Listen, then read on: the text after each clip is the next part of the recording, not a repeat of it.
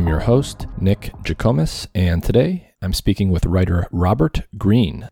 Robert is the author of several books. He has a very unique writing style in terms of how he structures his books. And his first book, which is the one that we primarily focused on, is called The 48 Laws of Power. And it's all about human power and human social status. How do people acquire and wield and sometimes lose power? What is power and how does it work from a psychological perspective? Robert's style, again, is very unique, and he talks about that in our conversation, but his books are sort of part history book, part applied psychology book. They are reminiscent of historical works like The Prince by Niccolo Machiavelli or The Art of War by Sun Tzu. So they're sort of like strategy or how-to books written from a historical psychological perspective. And it's very interesting. So Robert has a lot of insights he's collected in his research, spanning all different cultures and times in history, all different kinds of individuals. And he provides a bunch of anecdotes and stories from history, both in the book and in our conversation, to illustrate some basic principles of power. What is it? How do people acquire it? And what does it allow them to do? And so we talk about all that stuff in a variety of different ways. We start out the discussion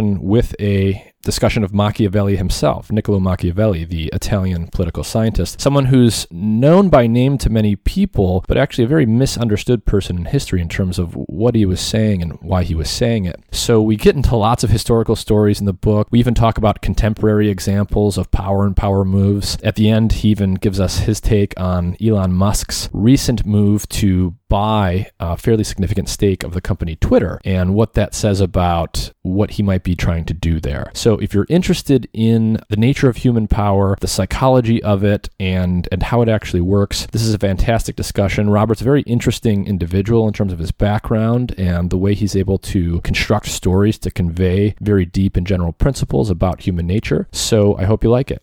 And as always, if you enjoy the content I'm producing, please do like, share, or subscribe wherever you listen to or watch the podcast, whether it's Apple Podcasts, Spotify, YouTube, or someone else. Please also check out my Substack, mindandmatter.substack.com. There you'll find links to all of the episodes, all of the podcast episodes, and where you can find them in audio and video format. You'll also be able to subscribe to my free weekly newsletter, where I provide people with updates on the podcast and a bunch of other interesting stuff that I'm looking at that week. And you can also read my long-form science writing, which is typically inspired by some of the conversations I've had on this show. This episode is supported in part by Athletic Greens. Their main product, AG1, is a comprehensive and convenient daily nutrition product containing 75 vitamins, minerals, and whole food-sourced ingredients with less than 1 gram of sugar per serving, no nasty chemicals or artificial anything. It's gluten and dairy-free and compatible with paleo, vegan, vegetarian, and ketogenic diets. AG1 is a quick and convenient way to supplement your diet to help ensure your body is getting the nutrients it needs. It comes in powder form, and you can mix it in water and drink it, or you can put it into a smoothie or a shake or something like that. I mix it into water and drink it with the first meal of each day, and it's super convenient. If you go to athleticgreens.com/mindandmatter, Athletic Greens will give you a free 1-year supply of vitamin D and 5 free travel packs with your first purchase. Their vitamin D product comes in tincture form, so you just take 1 drop each day. A large fraction of the population is actually vitamin D deficient, especially in winter months when we get less sun exposure, and vitamin D is super important for the proper function of the immune system and for a variety of other things. And there's even evidence indicating that vitamin D deficiency is correlated with more severe cases of COVID-19 in those who get infected. Every time I go into the doctor each year for a checkup, I'm always told that vitamin D deficiency is very common and I should be supplementing on a daily basis. So visit athleticgreens.com/mindandmatter or click the link in the episode description. You'll get a free 1-year supply of vitamin D with your first purchase. And with that, here's my conversation with Robert Greene.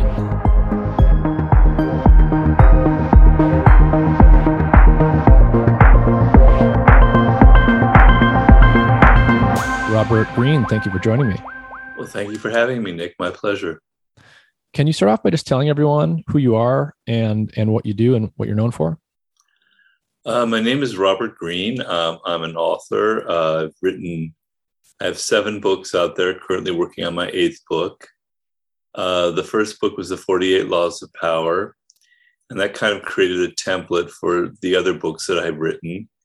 I'm kind of fascinated by aspects of human behavior and human psychology that aren't really generally covered in a similar way, not in the kind of depth that I like to go into, and not from a somewhat neutral, non-judgmental position. So I've written books on seduction, on strategy and warfare, which is quite unfortunately very relevant now.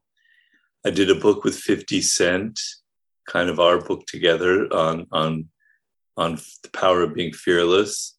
I wrote a book on mastery called Mastery, which is about how the brain operates when you devote 10,000, 20,000 hours to one kind of creative outlet or arena, and how the brain is transformed by that and how anybody can reach that level. And then the last book I wrote was The Laws of Human Nature, which was kind of my in-depth look at the human animal and all of the kind of sort of the dark aspects of our behavior that are kind of wired into our brains, and how we can overcome some of these darker qualities through self-awareness. And then I had a book came out last year called The Daily Laws, which is kind of a compendium of all my books, one day for each day of the year, kind of a meditation that can help you dealing with all the different aspects of life that I just mentioned. I'm more than that because I'm a human being and I have a life, but that's sort of my work. Yeah, and I discovered you not that long ago, even though you've been writing for quite a while at this point. I read your first book, The 48 Laws of Power, and I came to that because I had been reading a little bit more about political science, political strategy, history stuff, which is a little bit outside of my main focus. I'm typically pretty squarely in the sciences in terms of my interests. But I read a book called The Machiavellians, which was about a number of Italian political thinkers, Machiavelli being one of them. And you start out the introduction, or at the end of the introduction to this book, you have a quote from The Prince that Niccolo Machiavelli wrote. And I wanted to read that and then ask you about it. So in the book, The Prince, which you quote, he says, "Any man who tries to be good all the time is bound to come to ruin among the great number who are not good. Hence, a prince who wants to keep his authority must learn how not to be good and use that knowledge or refrain from using it as necessity requires." So who exactly was Machiavelli and what was he trying to say here? Well, Machiavelli, it's interesting because people know the name and the reputation, which is associated with things rather dark and evil, but few people know about his actual story. He was from the city-state of Florence. He was born in the 15th century, and in the late 15th century, he became a Florentine diplomat. He represented Florence and all the different city-states at the time, dealing with the Pope, dealing with Venice, dealing with Naples, etc. And he did some negotiations. He was a low-level diplomat. He never had a lot of power. He was involved, though, with negotiations with Cesare Borgia, who was a rather notorious figure in Renaissance Italian history, who is sort of kind of the figure behind the prince, a very dastardly, very amoral character. But people have to understand that books back then weren't written how books are written now.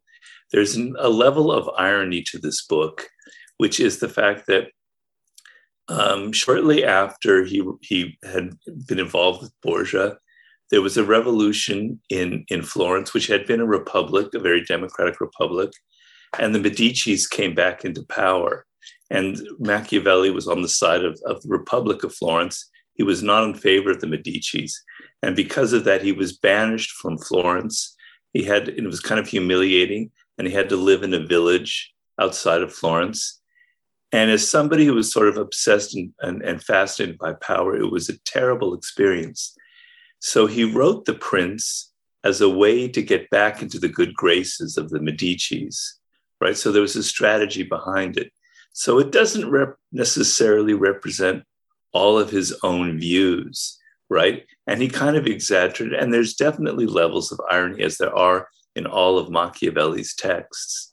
But it since became, because of the sort of brutality of his language and how he communicated, which was very, very unusual for the time. So, for instance, he was analyzing the Pope and the Vatican through the lens of power, not through the lens of Christianity.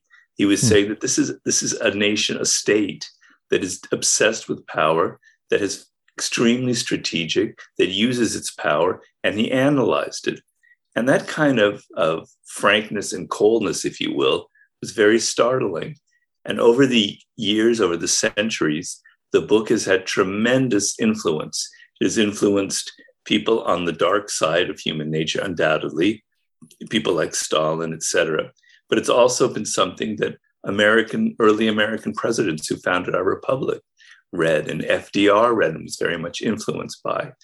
And even a lot of left-wing politicians were obsessed with him. So he's a very interesting character, probably one of the most influential people in history. But the strange thing is he never had much power throughout his whole life. Yeah, so I came to your book from this other book called The Machiavellians, and prior to doing that, I sort of just had the cartoon notion of Machiavelli that I think a lot of people have that's associated with his name. Like, oh, this guy must have been, completely power hungry. He was advocating for a completely amoral, detached way of being in the world. And when I read about him, I had this sort of mental flip that happened where apparently that isn't the case. He was really a political scientist, an early political scientist, and he was simply interested in understanding the nature of power and how people come to acquire and wield it. And he decided that the best way to actually understand it, apparently, was to take the viewpoint of a scientist, to be detached from your subject and to watch it and observe it as it is and describe that. Is that your reading of him as well? Yes, very much so. I mean, I don't know if science back in late 15th century, early 16th century isn't what we call science today, but there really wasn't anything that we would call political science. Nothing like that existed. So he was kind of charting new ground. Of course, there's never anything totally new in the history of mankind. So we can go back to ancient Greece and Thucydides, who was a historian, ancient Greek historian who had that kind of approach, or to Latin writers like Tacitus or Tacitus. And there were precursors, of course. But to give you an idea of his perspective, one of his most interesting ideas is what he calls effective truth, la verità effettuale. And basically the idea is, when you're looking at analyzing power, you don't look at what people say. You don't look at their reputation. You look at their actions. That's what you analyze. Of course, you look at what they say, but you look at that through the lens of that is an action. That is either propaganda or something that they're using for power purposes. So as I go back to the Pope, for instance, the romantic, the non-effective truth would be, it's all about Christianity and spreading the word of Jesus Christ, etc. But the effective truth is look at their actions, look at the Pope's power moves, particularly through the lens of the times he lived in. And you must understand, the popes at that time were incredibly corrupt. And a Borgia, a relative of Cesare Borgia, was the Pope at the time, an extremely corrupt man, very much involved in power politics. But nobody had the guts to even analyze it that way. So he for some reason, he is the first person to kind of think of history in those terms. And you mentioned the structure of your books, and the structure of this book was very interesting. I'd never read anything quite like it. So can you describe that structure for people and what led you to write a book with this kind of unorthodox composition? Well, that's a good question. Structure has always been very important to me because I think structure communicates as much as anything. So when I'm watching a movie or I read a novel, the structure, the organization where the ideas flow is a form of communication. And I wanted to create something new that kind of reflected how I think and how my mind works. And so the first thing that I decided upon, and this kind of grew organically because it was my first book. And as you say, there's nothing else out there like that, for better or for worse, just the way it's structured and the way it looks on the page. I've been obsessed with stories. So for instance, I had been living in France, in Paris in the early 80s. I was working in a hotel there. I was very young. And one day, the owner of the hotel, who was a very literary man, told me the story about Louis XIV and his finance minister, Nicolas Fouquet, and how Nicolas Fouquet threw this incredibly lavish party to impress the king and maybe influence the king to appoint him as his prime minister. And the party was such a success, and it was probably one of the greatest parties ever held in the history of mankind. If we actually read the details, the fireworks, the plays by Moliere, all the things going on, and so the entertainment. Everyone was complimenting Fouquet. The next day, Louis XIV had him arrested, and he spent the rest of his life in prison. And I thought, God, that is such an interesting story. There's like a paradigm there. There's like a lesson, and there's something it says about human nature. And that kind of registered in the back of my mind. And I always thought of that story. And so when it came time to write a book about power, that story came right back to me. And I go, well, really what happened with Fouquet and Louis XIV was that he gained too much attention at the expense of the king, and it made the king inadvertently insecure that maybe this man was more loved by his subjects than the king. And this deeply offended him, but he couldn't admit it. He couldn't tell anybody that. So he had this Fouquet arrested for corruption, for taking bribes, and threw him in one of the darkest prisons in France he never emerged from. So my idea was, things, obviously, we don't throw people into prison now if they hurt our egos. If you're in a work situation. But what we will do is we will fire them. We won't have Cesare Borgia's brutality where we literally execute somebody to try and use as a scapegoat. But a politician cannot thrive without having convenient scapegoats. So we humans in the 21st century operate on a more metaphorical level. We use the same strategies, but they're a little bit more concealed. They're not as brutal. And so I want to tell stories in my book. Each chapter is introduced by one of these kind of paradigms, one of these kind of archetypal stories from history. And they're not like kings and queens. There are con artists. I have lots of stories of con artists because I believe we live in a time of con artistry where politicians and business people are basically doing confidence type games. I have stories of magicians. I have stories of entertainers, of actors, etc., the whole gamut. But I wanted to create this kind of circus, this panoply of human history of all of the power players, those who've succeeded and those who failed, and kind of rooted in this history and tell the lessons of power that I have learned through my research through the lens of all of these different stories. So I tell the story, I kind of interpret the story, and then maybe I tell the second story, and then I go into the ideas and the philosophy behind it, also sometimes illustrated with stories. And at the end of each chapter, I have what's called a reversal, which means this law, I call these laws, like never outshine the masters, the first one. This law might be completely useless. I might have the totally wrong idea. Let's look at it from the opposite angle. Maybe the opposite idea is correct, because I don't like people who are so rigid in their thinking, who just apply exactly what I'm saying. Maybe doing the opposite is what you need to do in certain situations. And then on the margins of each chapter, I have fables from La Fontaine, from Aesop, stories from history that are kind of entertaining, that are quoted on the sides, that illustrate it. So it's kind of a full picture where it's taking you in all sorts of different directions.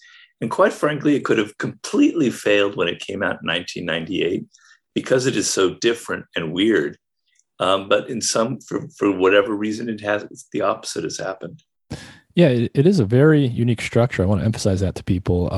For me, at least, it did a great job at holding my attention because we were never sticking with one story for too long. And you did a great job at sort of pulling out some of the psychological principles that were common to what would otherwise be seen as just completely unrelated historical scenes and things. And while we're just starting here, I wanted to ask you the simple question, what is power? And to do that, I wanted to read just a sentence you have towards the beginning to get us started there. You say that power is a game. This cannot be repeated too often. And in games, you do not judge your opponents by their intentions, but by the effect of their actions. And so I just want to kick it back to you for the question of what is power, and see what you have to say. Well, it's a notion that comes from Marcus Aurelius, or it's an idea, the great Latin writer, philosopher, Stoic, who had this metaphor that when two people, men, are in a boxing ring and they're hitting each other and it's getting violent, and you're trying to like knock the other guy out, if somebody hits you, you don't stand back and complain, why did you do that? You're not being fair. Don't hit me. The rules of the game are, this is what the arena is like. This is what life is like. So don't complain. Just learn how to play the game well. So my idea of power is that I basically kind of rooted in very elemental human psychology, going back, I believe, hundreds of thousands of years. We humans as an animal cannot stand the feeling of having no control or influence over our environment. This is what has stamped us as a species. This is how our brain operates. And when we get in moments where we feel vulnerable and helpless, all kinds of emotions are churned up, emotions that can get us in trouble as we struggle to gain some kind of power or influence over the situation, right? So,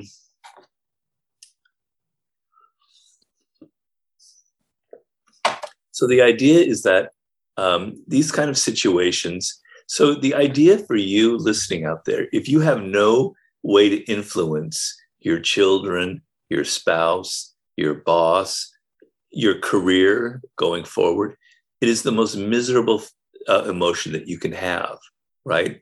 And it's going to cause you to act in ways that can be very counterproductive.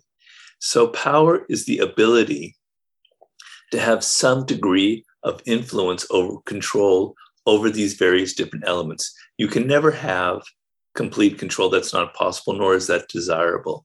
Human beings are very complex. You can have a margin, the ability to persuade people that you have a good idea, the ability to get somebody interested in your project, your business, your screenplay, the ability to get your children to perhaps listen to you and direct their attention in some way.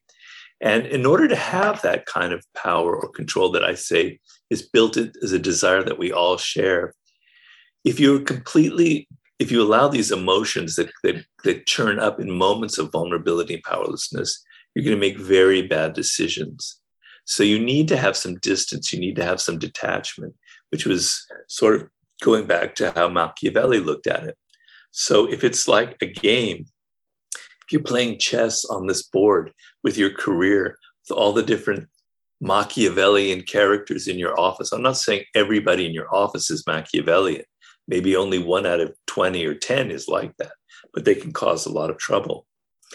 The ability to see that as like a chessboard as opposed to personal.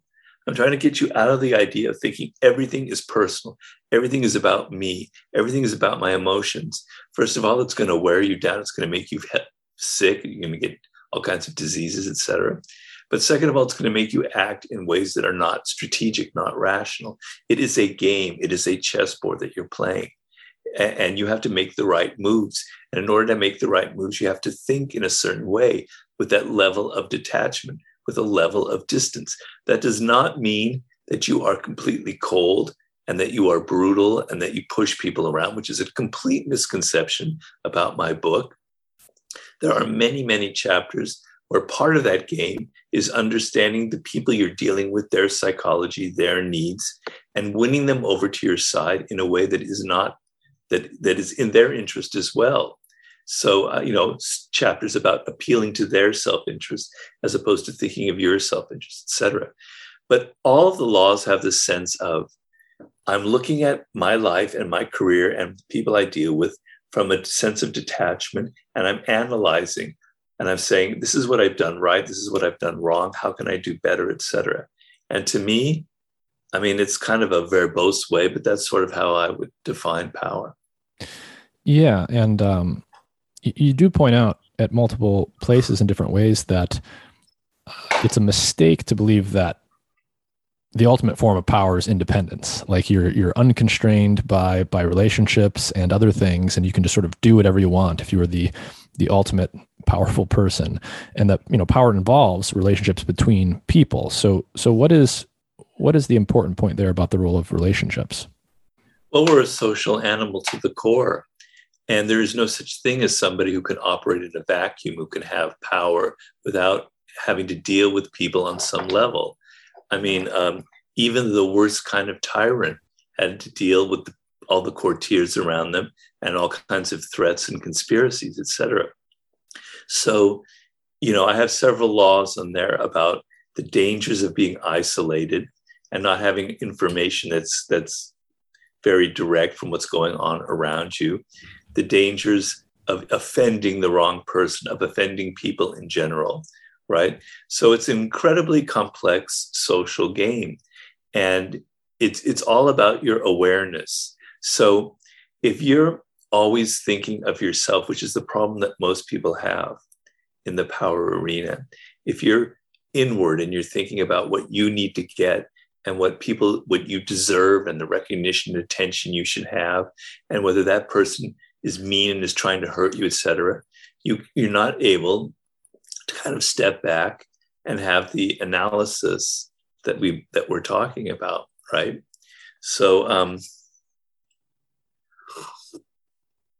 I want you to get out of yourself. I want you to see it as a preeminent social game, if we're going back to the game metaphor.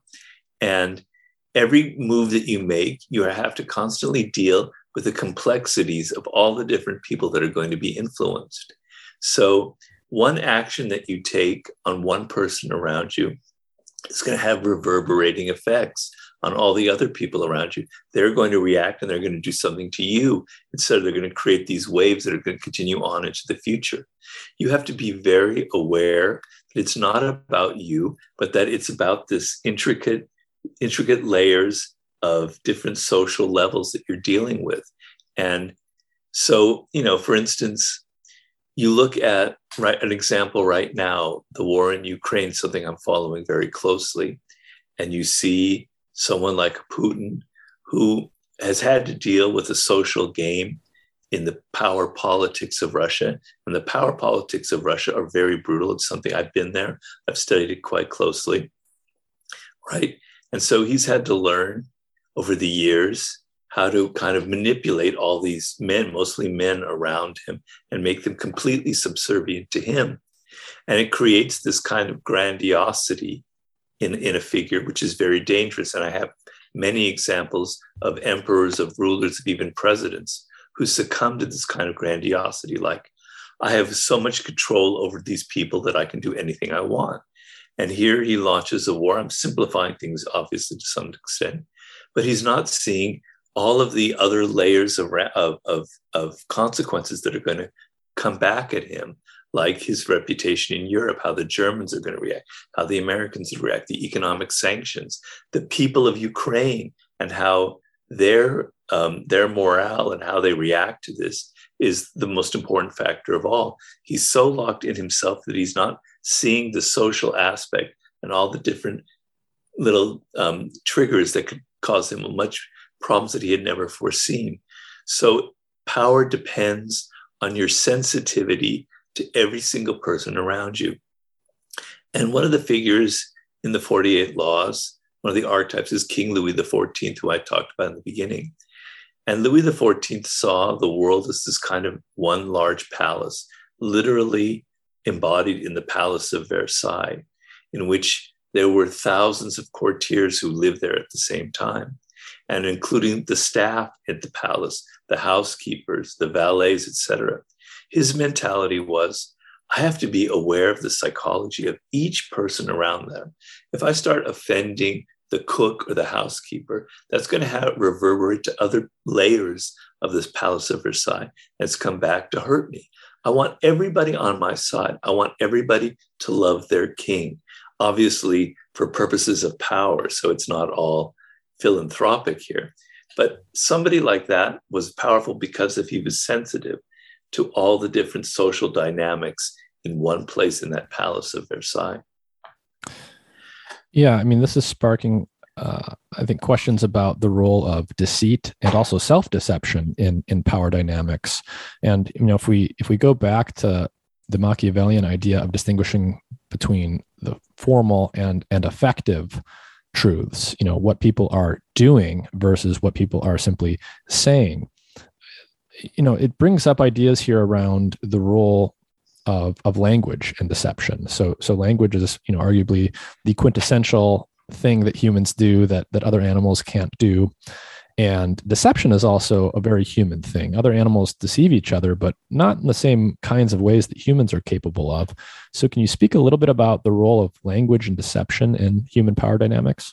Well, the only slight correction I would give there, because you're totally right, is that chimpanzees and higher primates reveal levels of deception that are on a much higher plane than other animals. So it's clearly something that's very much involved in primates. And there are many, and people have called chimpanzees the Machiavellian animal, and that we've descended from that. So there are many species that involve complicated forms of deception, and primates are sort of supreme at that. But part of the problem for the human animal is that we're gifted with consciousness and rationality, but at the same time, we're governed very much by emotions. And are you a neuroscientist? Yeah. Okay. Well, so I'm probably going to be making a fool of myself in this explanation, so please correct me. But basically, emotions create kind of chemical and electrical responses in our body physically that are much more powerful than the little things going on in our neocortex, than all the kind of thinking and thoughts. And when you have an emotion, it releases these powerful hormones, et cetera, even adrenaline into your system, and you don't even know necessarily why the source of them. And then you start thinking about them afterwards, and you kind of ascribe a purpose or a context to them that may not necessarily be there, because the idea that our emotions are random or that we don't control them is deeply disturbing to us. But we are largely governed by emotions more than by our rationality, because they're much more powerful. And so when we're looking at people and we're looking at the world around us, we're not necessarily we're not analyzing what is really going on. What is the thought behind this person saying that, or behind their actions? We're looking at the surface. We're looking at the words they say. We're looking at the tone of their voice. We're looking at how pleasing and charming they are. We're looking at their smiles. We're looking at whether they like us or whether they don't like us. It's the animal part of our nature to react to the appearances that we see in the immediate environment, as opposed to stepping back and going, appearances can be very deceptive. And so you have people in this world, and I'm not going to say the percentage of, some people have estimated it as 5% of the population. It's just a number, that understand that humans are very easy to deceive, and they actually want to be deceived. They like fiction. They like stories. They like stories that kind of fit into what they want to believe, right? And so if you give them the appearances that please them, that satisfy them, they will believe anything that you say. They will be distracted from your actual actions, right? Which is how magicians are able to work. They're constantly kind of distracting you through their words, through their other things, from what they're actually doing, from the tricks that they're playing. That's how magicians operate. That's how con artists operate. In the book, I analyze the con game itself and how you have a front that kind of impresses people like, wow, this looks like a real bank. I'm going to go put my money into it. Whereas this great con artist, Yellow Kid Vile, created a fake bank. He took a bank that had gone out of business. He then rented it for a cheap price. He then filled it with all of his actors as if it were a real bank. He opened it up and people came in and they invested like thousands of dollars. And then he just took it and ran away with the gains that he'd made, because he created this front, this illusion of something real. If you create the appearance of reality, because people are so attuned to how things look, to how they feel, you can then easily deceive them. So we are creatures that unfortunately are incredibly gullible. We're wired for gullibility. And I wanted to make a point here in power that you need to try and get rid of that a little bit. I don't want to make you cynical. I don't want to make you think that everything around you is a conspiracy, that everything around you, everybody's using power moves. But I want you to be aware that maybe what this person is saying isn't the reality of what they're actually feeling. Maybe they're thinking something else. Maybe they're trying to charm you because secretly they envy you. I want you to open up your eyes to the fact that appearances are not reality. Yeah, the example of the magician's powerful because I think it sort of makes it very clear what the power of the presentation is, and having the right presentation in conjunction with the ability to draw people's attention to one place and misdirect their attention from another place so that they don't actually see everything that's going on and they see only what you want to present. I wanted to ask you a little bit more about, the role of attention or capturing and directing people's attention. I think from an early age, we all understand that everyone wants attention. We all want some amount of attention to come to ourselves. And it's very clear now that with technology and social media, especially, we live in what people often call the attention economy. And we're all very, very clearly competing with everyone else to capture as much of that attention as possible. So what is the role and importance that attention and capturing attention plays in acquiring and maintaining power or status? Well, it's absolutely critical because, if power is often a game of appearances, of the ability to manipulate appearances, it all depends on how many people you can get to recognize you, to look at what you're doing, right?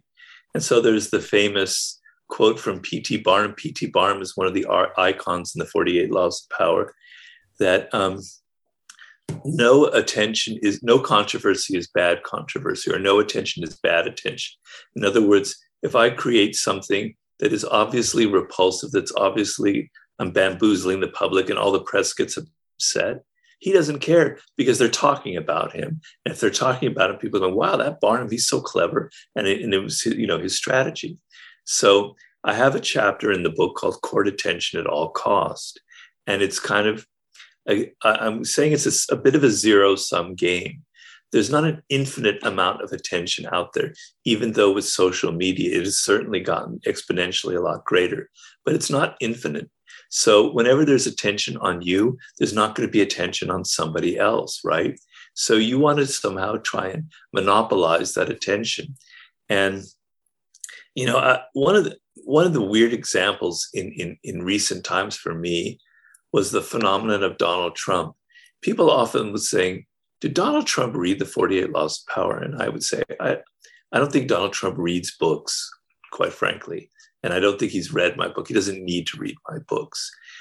And as much as I cannot stand the guy, and I've admitted it many, many times, he was absolutely perhaps the greatest genius at this idea of courting attention at all costs, of playing the P.T. Barnum rule, infuriating people with things that he would say that were outrageous, that would get under their skin, that would goad them. But they were continually talking about him. They were obsessed with him. And that was his idea of power. Of course, it's a limited form of power because that can't be your only game. But I remember traveling at the time when he was president to the far corners of the planet, and people were obsessed with him. That's all they could talk about.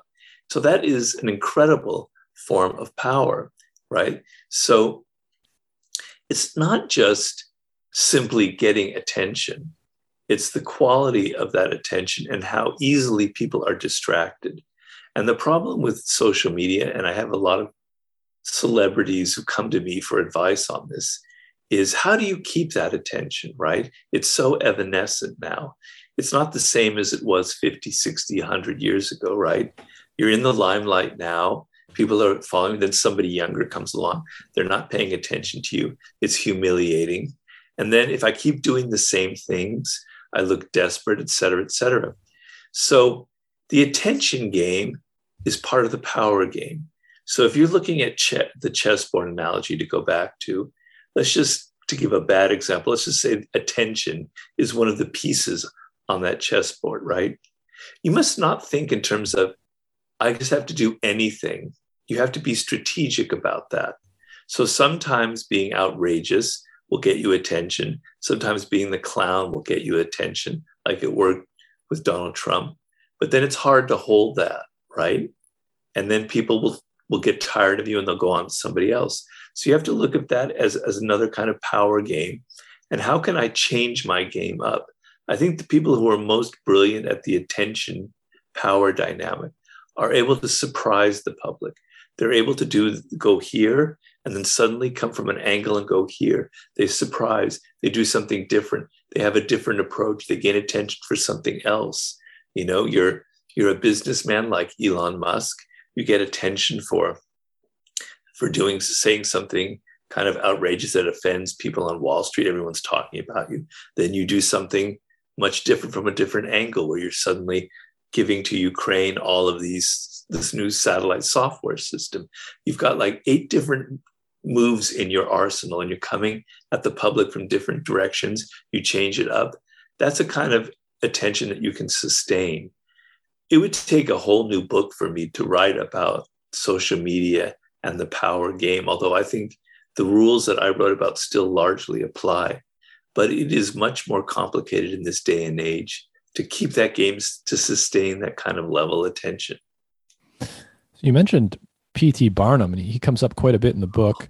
Can you remind people who he was? And more specifically, you give examples of the book of things that he did, which would seem completely weird or counterintuitive to most people. So for example, he would take his worst critics. He would take journalists writing terrible reviews about his shows or whatever, and he would then invite him to his shows and give them the best seats in the house. Yeah. So what on earth was going on when he was doing those kinds of things, and what was that actually doing for him?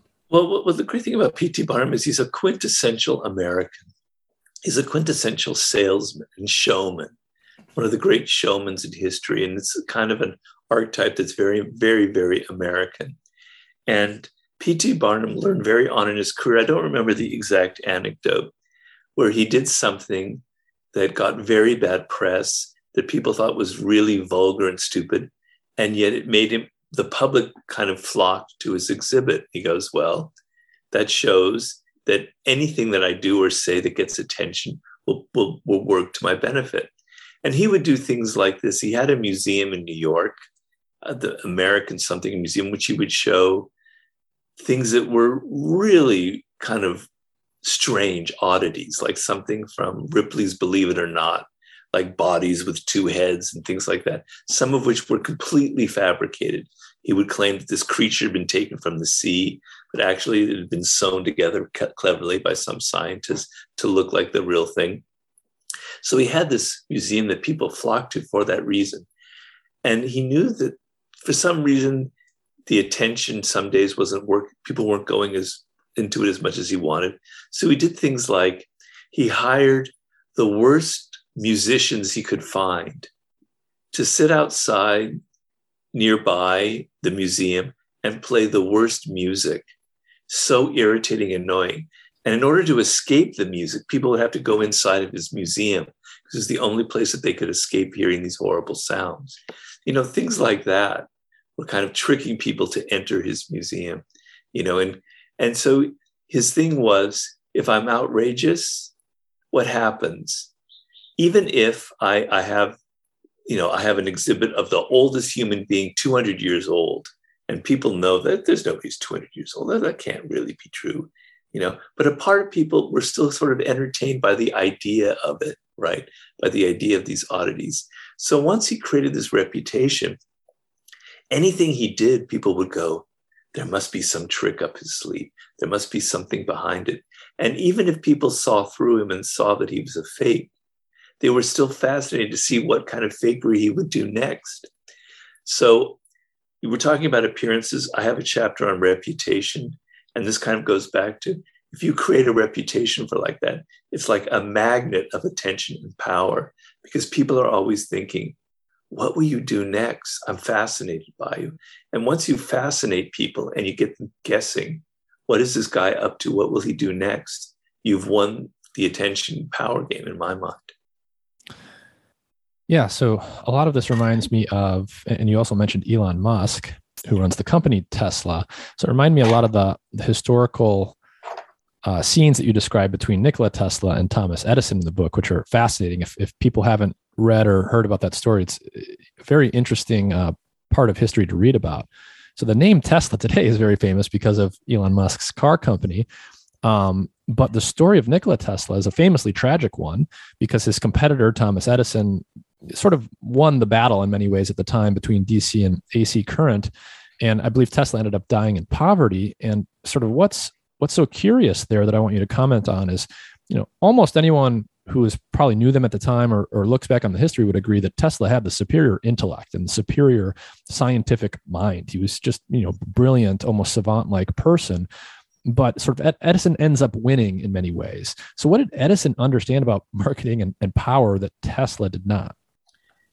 Well, yeah, I mean, you're very right. Tesla was probably one of the great geniuses. He had like this visual imagination that was something uncanny, where he could see the workings of some elaborate machinery or motor in his mind and all the moving parts, and then he could put it on paper. A kind of eidetic imagery that is just very, very rare. It is a savant-like power. Okay. The point that I'm making in that story, and that I make throughout the book, and that I make in all of my books, and I tell people, is that the talented, the creative, don't often win in the game of life, don't often win the power game. That often it's the ones who are the least creative, who are the producers of a movie and not the actual writers or actors, etc. They're the people who steal your ideas, who are waiting in the wings. You come up with something clever, they buy you out, like Google or Facebook will do, etc. So the creative, the talented, in many cases don't win because very talented, creative people like a Tesla are naive. They think that the world operates only by your talent, by your ideas, that results matter, right? And in an ideal world, if we humans were more like angels instead of primates, that is how things should operate, that a Tesla is rewarded for his creative thinking, for all his great ideas. And Edison, who was a good scientist, but was not on his level, would not be rewarded as much, right? But that's not the world we live in. So Tesla was easily duped and deceived time and time again by Thomas Edison, who understood that to be a successful scientist wasn't, this was a period in American history where inventions were incredibly important. And there was a very creative period in American history. Just think of all the incredible things like the phonograph, the telephone, the movie camera, things that Tesla himself were involved in. Just incredible ferment of these inventions going on at one point.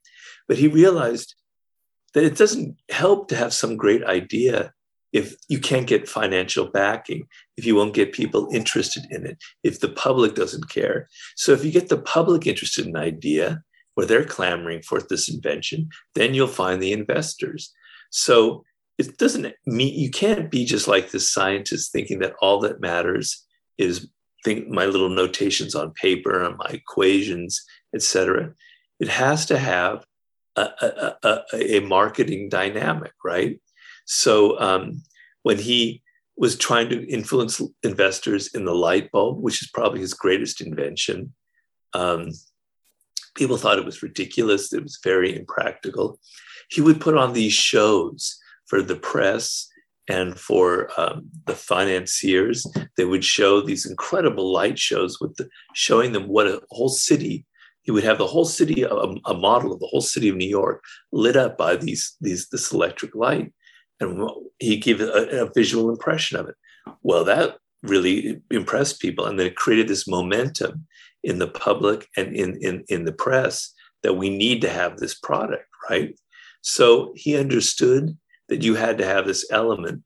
And even he understood that if he had a rival, and there were other rivals on the scene doing light bulbs or who were still doing lantern lighting, that he had to crush them. He had to humiliate, he had to push them off the stage, that only he could have the attention. And so he played that game with Tesla in a very kind of cruel way, because Tesla was creating a different form of electrical charge. I believe it was DC as opposed to, I can't remember which.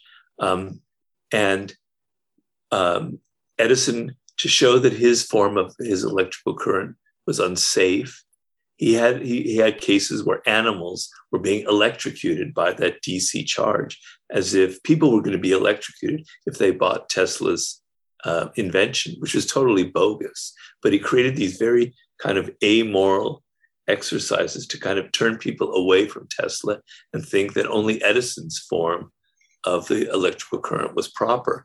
On and on and on and on. And Tesla, who, as I said, was one of the most brilliant people in our history, he basically lived in poverty.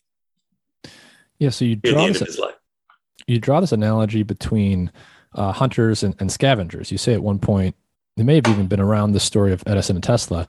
The world of power has the dynamics of the jungle. There are those who live by hunting and killing, and there are a vast number of creatures who live off the hunting of others. You talk about vultures, for example, as a very successful scavenger in the world of animals. So what more can you say there about that analogy, especially from the perspective of how one would best protect oneself and prevent yourself from being tricked or conned by other people?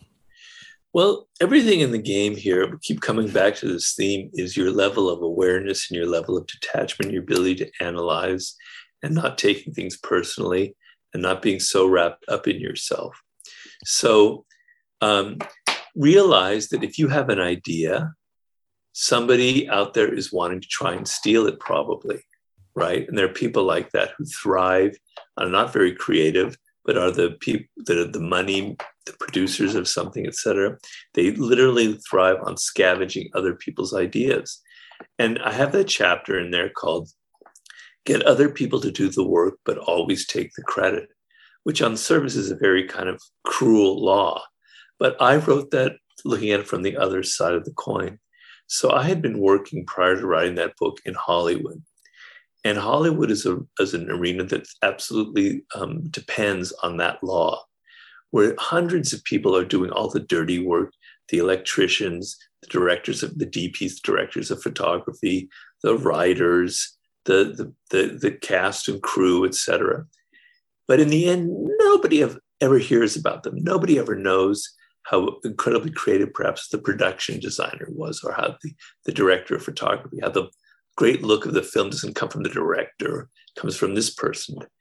And only the actors and the director are getting the attention for it. They're the ones that get all the credit, right? And it happened to me time and again where I was working for a director and a writer, and I would write whole bits of dialogue for him because I was very good at dialogue. And nobody ever knew that. Nobody ever knew it. He put his name on it as if he had written the whole thing. And it was infuriating, and it was kind of humiliating for me, and it made me very bitter. And I realized later on, as I was writing the 48 Laws of Power, that being bitter and resentful was the wrong approach, that I was violating my own laws. That if I stepped back and I realized, first of all, this is part of the game. It's natural, it's normal in this environment. Just accept it and just bide your time and don't take it personally. Perhaps I could have made it clear to him that I was really good at this writing this kind of thing. And maybe he would have said, Robert, I want you to write a screenplay for me. Maybe I could have parlayed that into something powerful. But by being resentful and taking it personally, I closed off all sorts of avenues and strategies. So sometimes you have to accept the fact that this is the dynamic, that when you're young, people are going to exploit you. They're going to use your youthful energy for their own purposes. How do you deal with that? Can you deal with it not getting all emotional, upset, but sort of strategically, what can I get out of it? Maybe in my writing that dialogue, I was gaining some skills that I could use later on for my own purposes. And other times, you have to be very wary, and you have to understand that there are people out there who are going to steal my idea, who are going to buy my company out. You have to protect yourself. You have to find avenues of defense. You have to not be so trusting.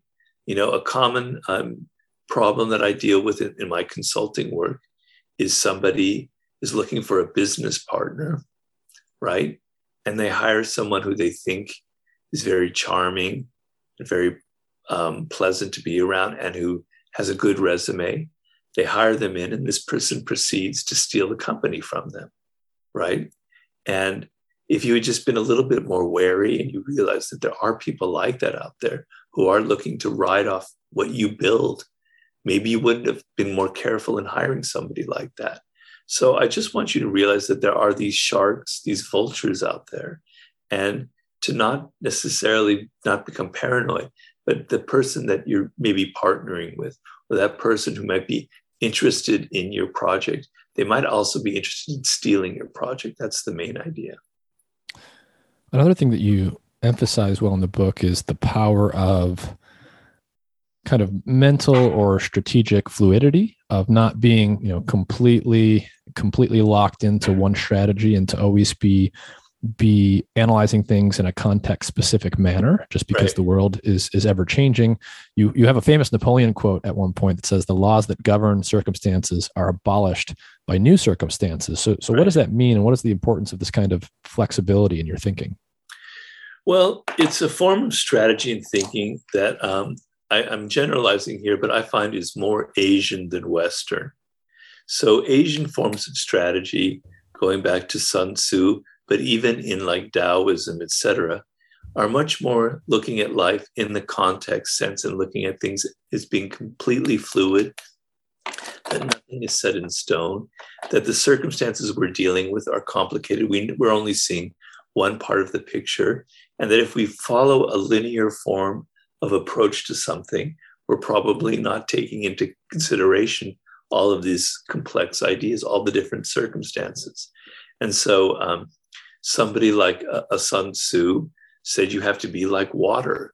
You have to be fluid. You have to conform to each situation, right? And so one of the icons in the 48 Laws of Power is one of the greatest samurai warriors in Japanese history, called Miyamoto Musashi. And back in those days, we're talking about 17th, 18th century Japan, you're in a sword fight to the death. So one wrong move and you're dead. And this man was in like 50, 60 sword fights through his life, and he won every single one of them. He was absolutely unbeatable. And what was his method? He never repeated the same strategy twice. Each time he faced an opponent, he looked at them in the eye, he looked at their psychology, he looked at their spirit. He had a word for it, I can't remember the Japanese word, but he would catch their spirit. He would catch how they were thinking. He would go inside their mind. He would feel what they were feeling. And based on what he intuited, he would then completely adopt his strategy to that and never repeated it. So people never knew what he was going to do next, right? So the idea is that you're kind of trapped in this sort of linear way of thinking. We're so black and white, we're so linear, and it's something very much embedded in Western ways of thinking. And it comes out in the different forms of warfare that we use, in which we kind of want to bomb the other side. We want to just brutalize them and destroy them and not be so creative. Napoleon was very kind of Asian in his thinking. He was very fluid, and that's what fascinates me about him, and why he was probably the greatest general, Western general in history. But if you're able to see that the circumstances you're facing now are not what you faced a month ago or a year ago, particularly the way the world is now, and that you have to be in the moment, you have to be fluid. And so that in Zen philosophy, because I'm very much fascinated by Zen Buddhism, it's called stopping the mind. Whenever your mind fixates on an idea or an emotion, it stops. And the mind, what's happening is just fluid. It's like water. It's continually changing, but you're stopping here. And the moment your mind stops, you're disconnecting from the circumstances around you. You have to move with each second, with each circumstance. You must never stop the mind. You must flow with everything that's going on around you and adopt your strategies to that. And the greatest disasters in human history come from people like in warfare who think that the last battle that I won, the last war that I fought, is exactly what I must apply this time. It's also all the disasters in business. And I think this is definitely coming out this way in Putin's war in Ukraine, where he saw that this strategy that had worked in Syria, that had worked to some degree in Georgia, that had worked in Chechnya, that had worked in the Crimea, he can now apply it to the Ukraine without considering the fact that circumstances are completely different. So it's a trap to always have the mind stop and fixate on what happened 6 months ago, because the mind memories are generally embedded with emotions. The strongest memories are embedded with emotions. So if something you did 6 months ago was successful, it resonates in your brain with this extra aura of wow, and it's charged with emotions of success, of elation. And the brain will naturally return to that feeling. The same thing will happen the opposite, where something bad happened. The fear element will embed that in your memory. And then you won't do that, even though that might be exactly what you need to do in this moment. So in order to be a strategist and play the power game, you almost have to work against the inclinations of the brain that want to draw you into the past. So you in many ways, this is kind of a history book. Like, you cover so much ground historically, so many different episodes and different kinds of people from different periods and places in history. How did you cover so much ground? What was your research process like that allowed you to stitch all of these things together? Well, I had worked for many years prior to writing the 48 Laws of Power. I had done research. I'd been a journalist, and then working in Hollywood, people would often hire me on some kind of historic film to do all the research for. And there's not a lot of things that I'm good at in life. I can't dance or sing, etc. But I am good with libraries and research. Back in the day, it was libraries. So I knew how to navigate that world very well. And believe it or not, it is a skill. It's a skill almost like playing a violin. I learned how to find one book in one section of the library that would open up this like treasure chest of other books, right? One thing would lead to another. And I had an eye for looking for books that nobody had read for 60, 70, 80 years. I remember I had one book that I thought was fantastic called Power of the Charlatans. It was the history of all the greatest charlatans in history. And I used that book, a lot of examples in the 48 Laws. I looked in the back where all the dates were stamped on that book. There was like 2 stamps in it. Like, nobody had read this book for so long because nobody had heard of it. Unfortunately, the internet, I do a lot of my research now on the internet. It doesn't have that kind of richness where you can find that book that is completely forgotten, but it's sitting there on the bookshelf that your eye will catch. You go, wow, The Power of the Charlatan, what a great title. You pick it off and you look at it and you see it's filled with incredible ideas. And so I look for things that are dramatic, that are exciting. So I want something that I can tell a story with, because a story kind of nails the idea in the reader's mind. If it's entertaining, if it's got a timeless lesson to it, then I think it's going to resonate with them. Like, I have a story in Renaissance Italy, which a lot of the stories come from, where there's this great mercenary soldier that's known as a condottiere back then, who had fought for, I forget which town it was, maybe Siena or Milan. And he'd won all these battles for them. And he was getting more and more powerful. And the citizens of Siena, or whatever town it was, go, how can we reward this man for all that he's done? And somebody says, well, I think we should execute him and make him a saint. Yes, that's the right idea. And then, like, the next day they executed him.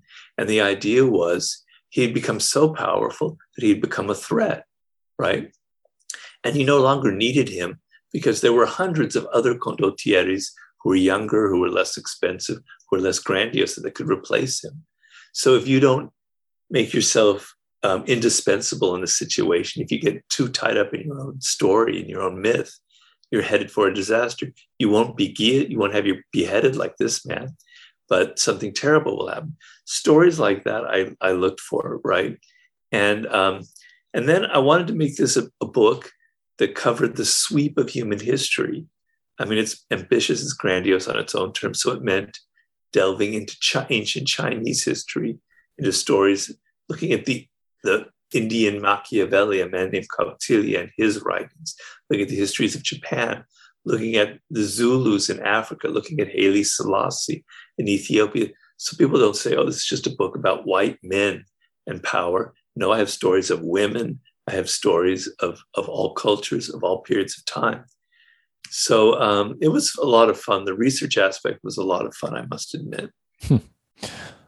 So, the book really is evocative in many ways of something like The Art of War by Sun Tzu or something like The Prince by Machiavelli. Were books like that explicit influences for you? Very much so.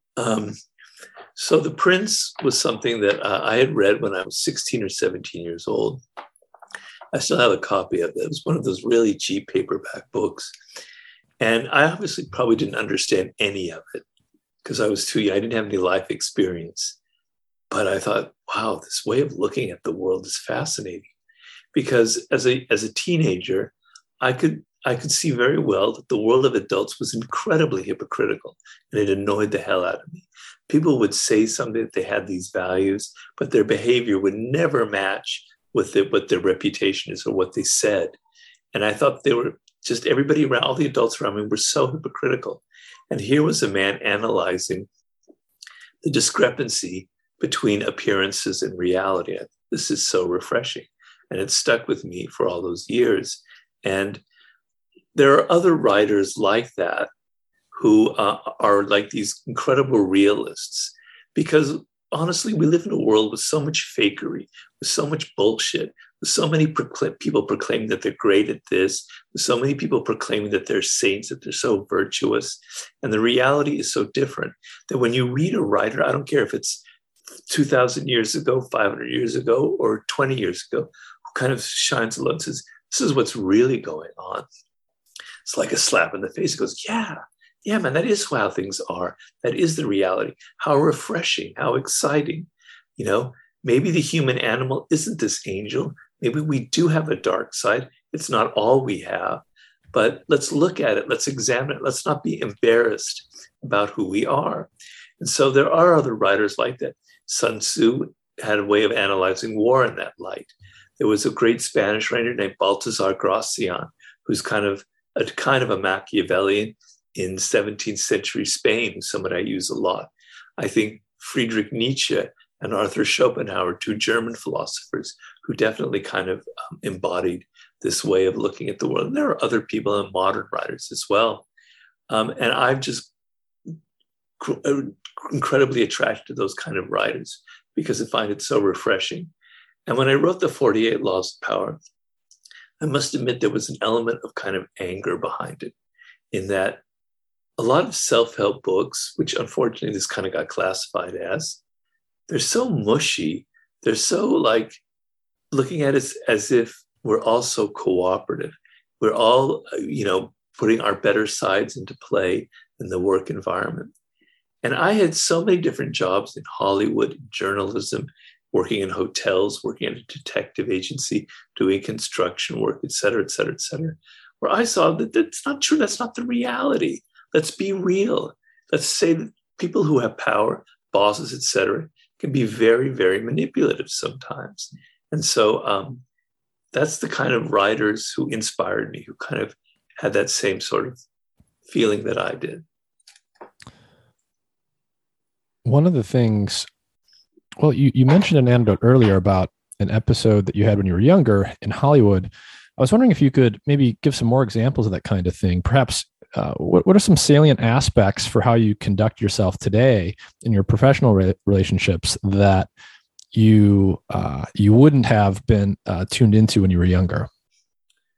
Well, I made many mistakes, and some of the mistakes inform the 48 Laws of Power. And I've been very frank about this before. I'm similar to Machiavelli. I'm not as brilliant as he is, but I'm similar in the way that I came from places that I was not powerful at all. I have never held a position of power in my entire life, even though now maybe I'm closer to that in kind of through my books. But I was an observer and I made many mistakes. So law number one is never outshine the master. And on several occasions, I had outshone the master. So I was working on a television show, who I won't mention who the producers are.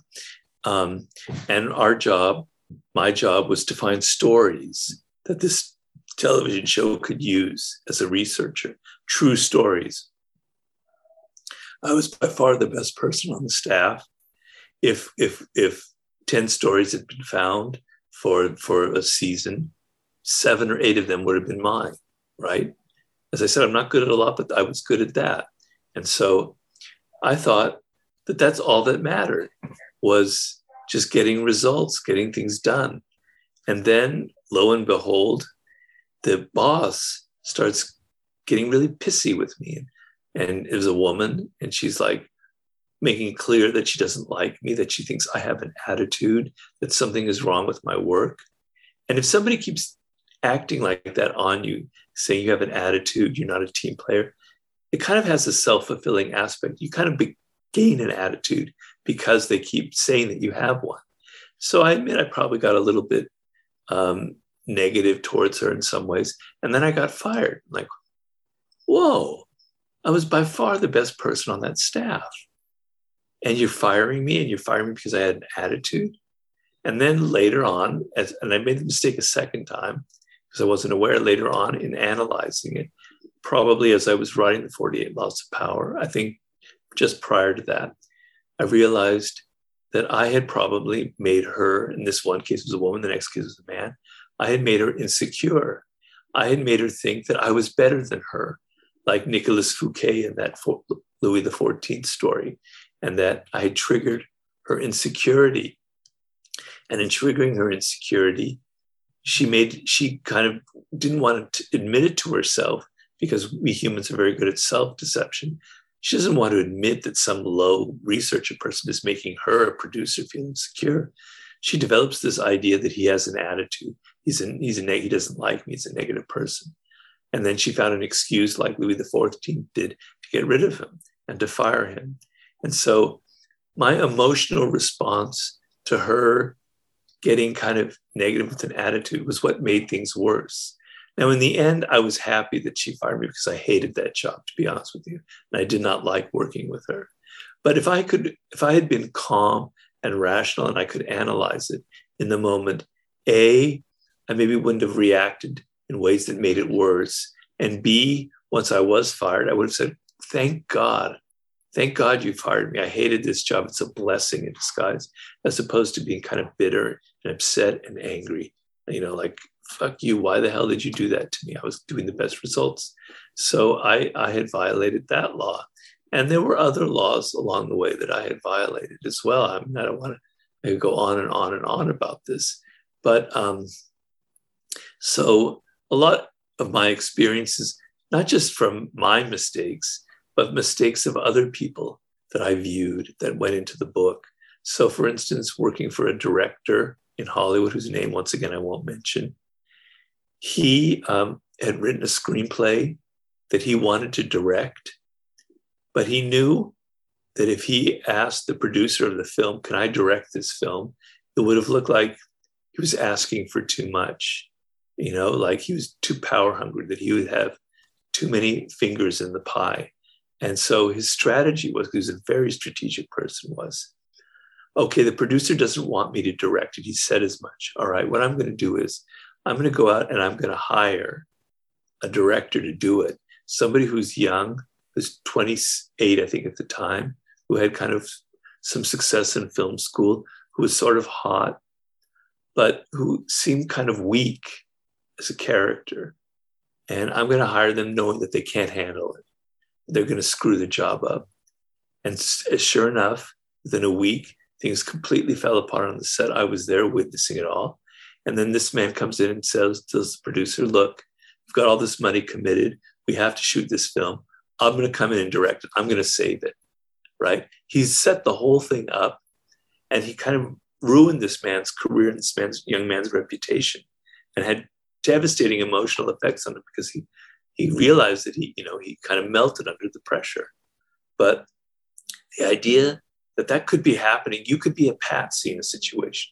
Somebody might be hiring you for purposes you don't realize are the actual reality, right? And so I've seen time and again where people were naive in these different situations and the trouble it got them in. And that includes me. I mean, I could go on and on. I've had my girlfriend and my wife and I just once she sat down and counted. I've had like 60 to 70 different jobs prior to writing my book. So I had seen it all, and I could give you more and more examples, but that's the tip of the iceberg. So one of the, I think a major theme in the book is this difference that we mentioned at the beginning, the effective truth and the formal truth, the way things appear and the way things actually work. Yeah. That things are often not what they appear. And I wonder if, I guess the question is, if I think of the average person who sort of is just watching current events on the world stage, you see, the president of the United States, you see Vladimir Putin, the leader of Russia, you see Xi Jinping, or this, that, and the other leader, this, that, and the other organization. There's a lot of, obvious loci of power where you think all of it's concentrated. But given the theme that things are not always what they seem, and that we're often being misled and misdirected, and power can be hiding in places and often is camouflaged in ways that allow us to miss it. When, based on your research and your knowledge of this area, when you sort of look at the world stage, are there any individuals or organizations you see as being enormously powerful that perhaps the average person wouldn't think of that way? Well, she's no longer in power, but I often thought of Angela Merkel as being a very, very astute player of the game. She had her limitations and she made mistakes. And in retrospect, I would maybe bring her down a notch or two in some things. But when I looked at her, how she projected, she was basically the dominant force on the European continent for an incredibly long period of time. This woman who was not charismatic at all, is a scientist, essentially a chemist, right? And was not necessarily a good speaker or anything. She was kind of bland. She totally dominated the scene. And one thing I say in the 48 Laws is often the people who appear to be the most powerful, who appear to be the most charismatic, aren't the ones that really have the power. It's the dull ones. It's the ones who aren't necessarily getting the headlines, who really control the strings, or they're like the puppet master, right? And so she kind of impressed me that way, as somebody who was a consummate player of the game. She was very calm. She always understood the real interests involved for her country and what really mattered. And she was very, very, very strategic in her maneuvers.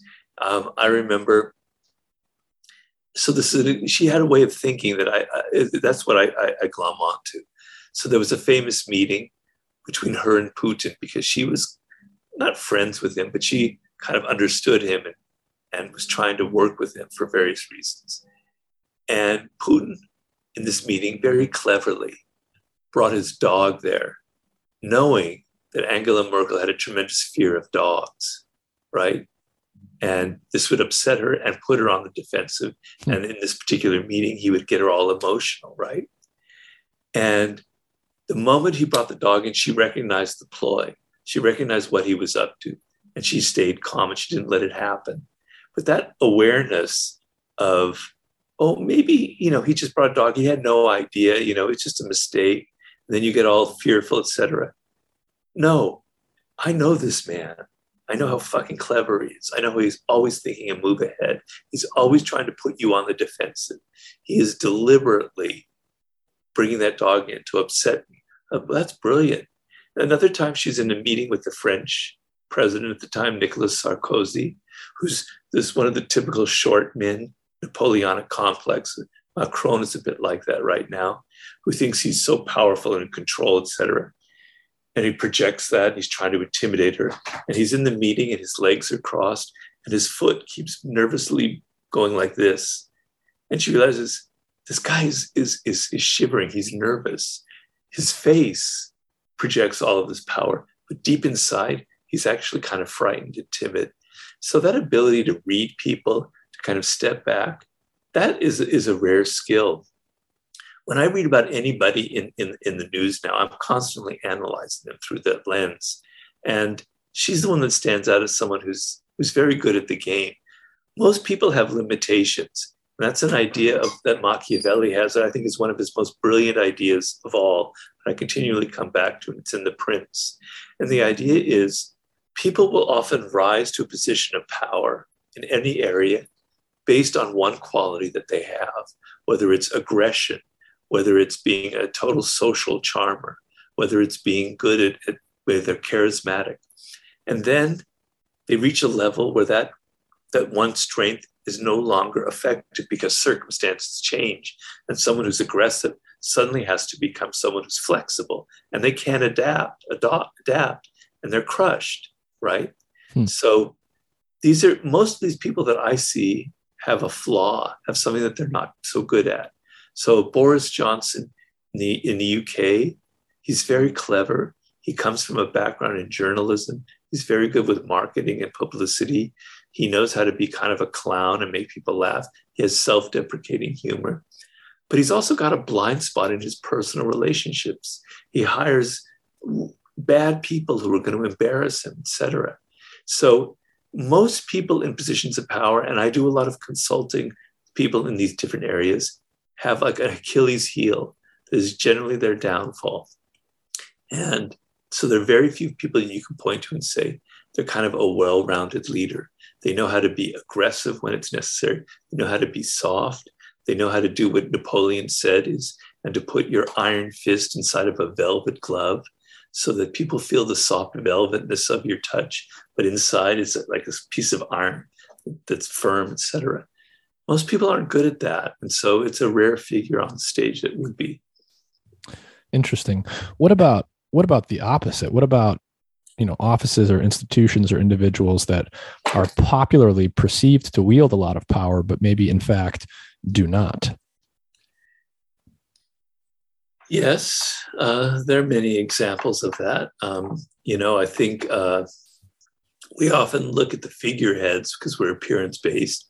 So when George W. Bush was president, I think it became quite clear that he really wasn't the person that was controlling everything. It was the Cheneys and the people behind the scene that were kind of pulling the strings, right? And oftentimes in business, I was on the board of directors of a publicly traded company for many years. Often in business, the CEO isn't really the person that's controlling things, although they're the public face, they're the one that's getting all of the attention.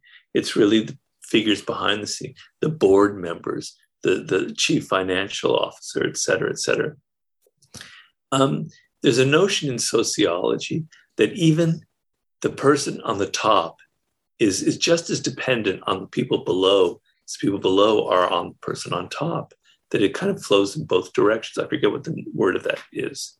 But so you look at somebody like a Putin, who clearly has all the power in Russia, but his power depends on these people who are known as the Silovikis, the men of force, who are not the oligarchs, but the people in government who kind of control all the intelligence agencies, the defense, the military, etc.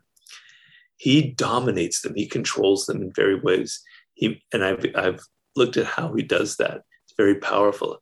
He makes them dependent on him, but he is equally dependent on them, and they pull the strings. So if they wanted to get rid of him tomorrow, they could do that.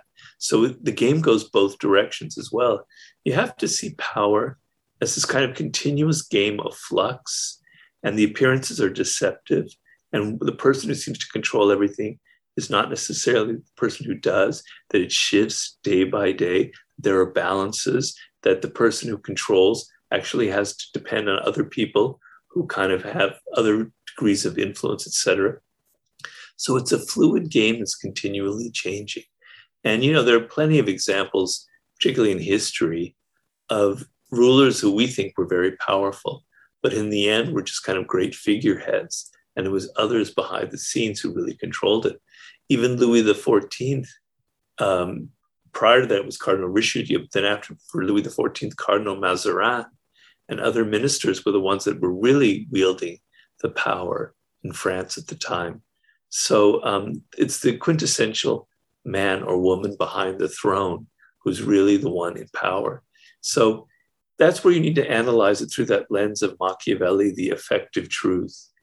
Who effectively really controls it? Who, if they decided to withdraw their approval of the leader, would destroy him? Look at the levers of power and analyze it as brutally as you would a scientific formula, because that's how power can be. Mm-hmm.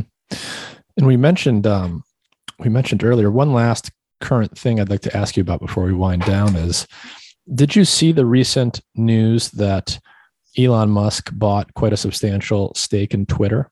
Yes, I did. What do you make of that move and what might be going on there? Well, I haven't really studied in depth. There was an article in the paper today, and I didn't have a chance to read it. But it's clearly a power move. Clearly, there are things about Twitter that he doesn't like and that he's bumped up against. And so he's bought a 9% share in it, which is going to give him a degree of influence and control over it. And he's somebody who has a kind of a libertarian ideology, both politically and otherwise, where he believes that there should be complete freedom of expression. He has an idea that the internet should be this area where ideas just flow back and forth. There shouldn't be any kind of filtering going on. Everything should be direct. And so he wants to have the power to kind of bring this to Twitter. And the little that I read, it made out as if he had already discussed this with the CEO of Twitter and that they had approved it. But my little Machiavellian brain goes, I don't think so. I don't believe that they're quite so happy about this as he makes out. He's branding this as if he's going to revive Twitter. He's going to bring it back to its roots. And maybe he's right about that. But there's a law of power that's extremely important, which is preach the need for change, but never reform. Preach the need for reform, but never change too much. So people are essentially conservative. They like the idea of reform. They like the idea of change, but we don't like our habits being broken up. We think we know how to do things best. And if somebody comes in saying, we're going to change all of that, we're going to have you do something different. And I see this time and again in the newspaper and history where the reformer is somebody who ends up being ousted because nobody can stand that much change. I have a feeling that the CEO is not so comfortable with this move as they're playing out. Of course, he has to admit, yes, I think Elon Musk on the board is a fantastic thing. What else is he going to say? But I think they're kind of quaking in their boots that change could be coming. And I don't know if so totally untethering and giving complete free speech is necessarily going to be a good thing for Twitter. But Elon Musk is definitely somebody who has an agenda, and buying a position on the board is a quintessential power move. It's not a move where he wants to just be an advisor. He wants to be able to control and change the direction of Twitter. So you've written many books and you gave us an overview at the beginning. Are you working on any big book projects right now? And if so, what are those? I'm working on a book now that's very different. It goes in a totally different direction. It's something I've written about briefly in the 50 Cent book and in my Laws of Human Nature, in which I have a chapter on confronting our mortality and death and how it can lead to what I call the sublime. So I'm writing a book on what I call the sublime. And it's a little bit complicated to explain, but I personally had my own near-death experience three and a half years ago. I suffered a stroke, which I'm very lucky to be here talking to you. First of all, that I'm alive, that I wasn't alone when it happened. Number two, I didn't suffer permanent brain damage, which I came very close to, but I still can't really walk very well, etc. But experience like that changes you. It changes your brain, changes the wiring of your brain, it changes how you look at the world. And it is mostly a positive change in that it opens your mind up to things that you completely take for granted in the world. And books that I write are basically kind of targeted at what I see are problems at the time that I'm writing. So Power was about all the hypocrisy in self-help books. Mastery was all about how people don't really understand how the powers of the human brain and what it takes to master something, etc. This book is people's thinking about the world has become more and more limited, more and more constrained. We all live in these narrow little worlds on our smartphone, the little echo chambers on social media that we inhabit. And at the same time, science is opening up this incredibly awesome, what I call sublime realm of things going on around us, having to do with Big Bang theory and physics and astrophysics and being able to see photographs of a black hole or of distant stars, things in biology, kind of trying to uncover the secret of the origins of life and evolution and why the dinosaurs disappeared. The chapter I'm writing about right now is about the brain and the marvels of the brain. And I'm going to be interviewing Dr. Jill Bolte-Taylor for this particular chapter, who's kind of a heroine of mine, because she also suffered a stroke. We live in this time, this vast expanse of knowledge that should make us all, it would almost should have an effect on us that's like religion. Like, my God, how insane it is to be alive right now. How incredible it is that humans have reached this point. How this tiny little weak primate who has very limited senses, who can't perceive certain forms of light and is limited in their sounds, etc., can now look out to the furthest reaches of the universe. It's an insane story, but we don't think about that because our worlds have narrowed so much, so much. And I'm not just saying intellectually, but also emotionally, right? And the brain operates by this kind of repetitiveness. Once a habit takes hold and certain pathways are established, we just go over the same pathways over and over and over again. And I want to work against that. And I want to expand your mind, expand it. Instead of going like that, I want to open it up to all of these questions. So each chapter is kind of hitting you in the face with aspects of our daily life that are so utterly confounding, so utterly impossible that you can't like narrow your world anymore, right? So I narrate the last days of the dinosaurs, for instance, once that meteor struck in the Yucatan, and like the brutality of it. And then just imagining that if that meteor had been pushed just ever so slightly off, it wouldn't have landed where it landed, perhaps, and it wouldn't have had the devastating consequences it did because it hit in this one spot where there was lots of beds of limestone that emitted all this gas that poisoned all the animals in the area, or it would have missed Earth completely. Dinosaurs would still be walking around the planet, or the course of evolution would have been completely changed, right? So I'm going into that, and that's sort of the book that I'm writing. I'm in the 5th chapter about that, and I want you to sort of get the idea that the world isn't what you think it is. It's actually more insane and improbable than you imagine. Interesting. Well, we'll leave it at that, and I look forward to checking that out when you finish it. So, Robert Greene, thank you for your time. Thank you very much for having me, Nick. I appreciate it.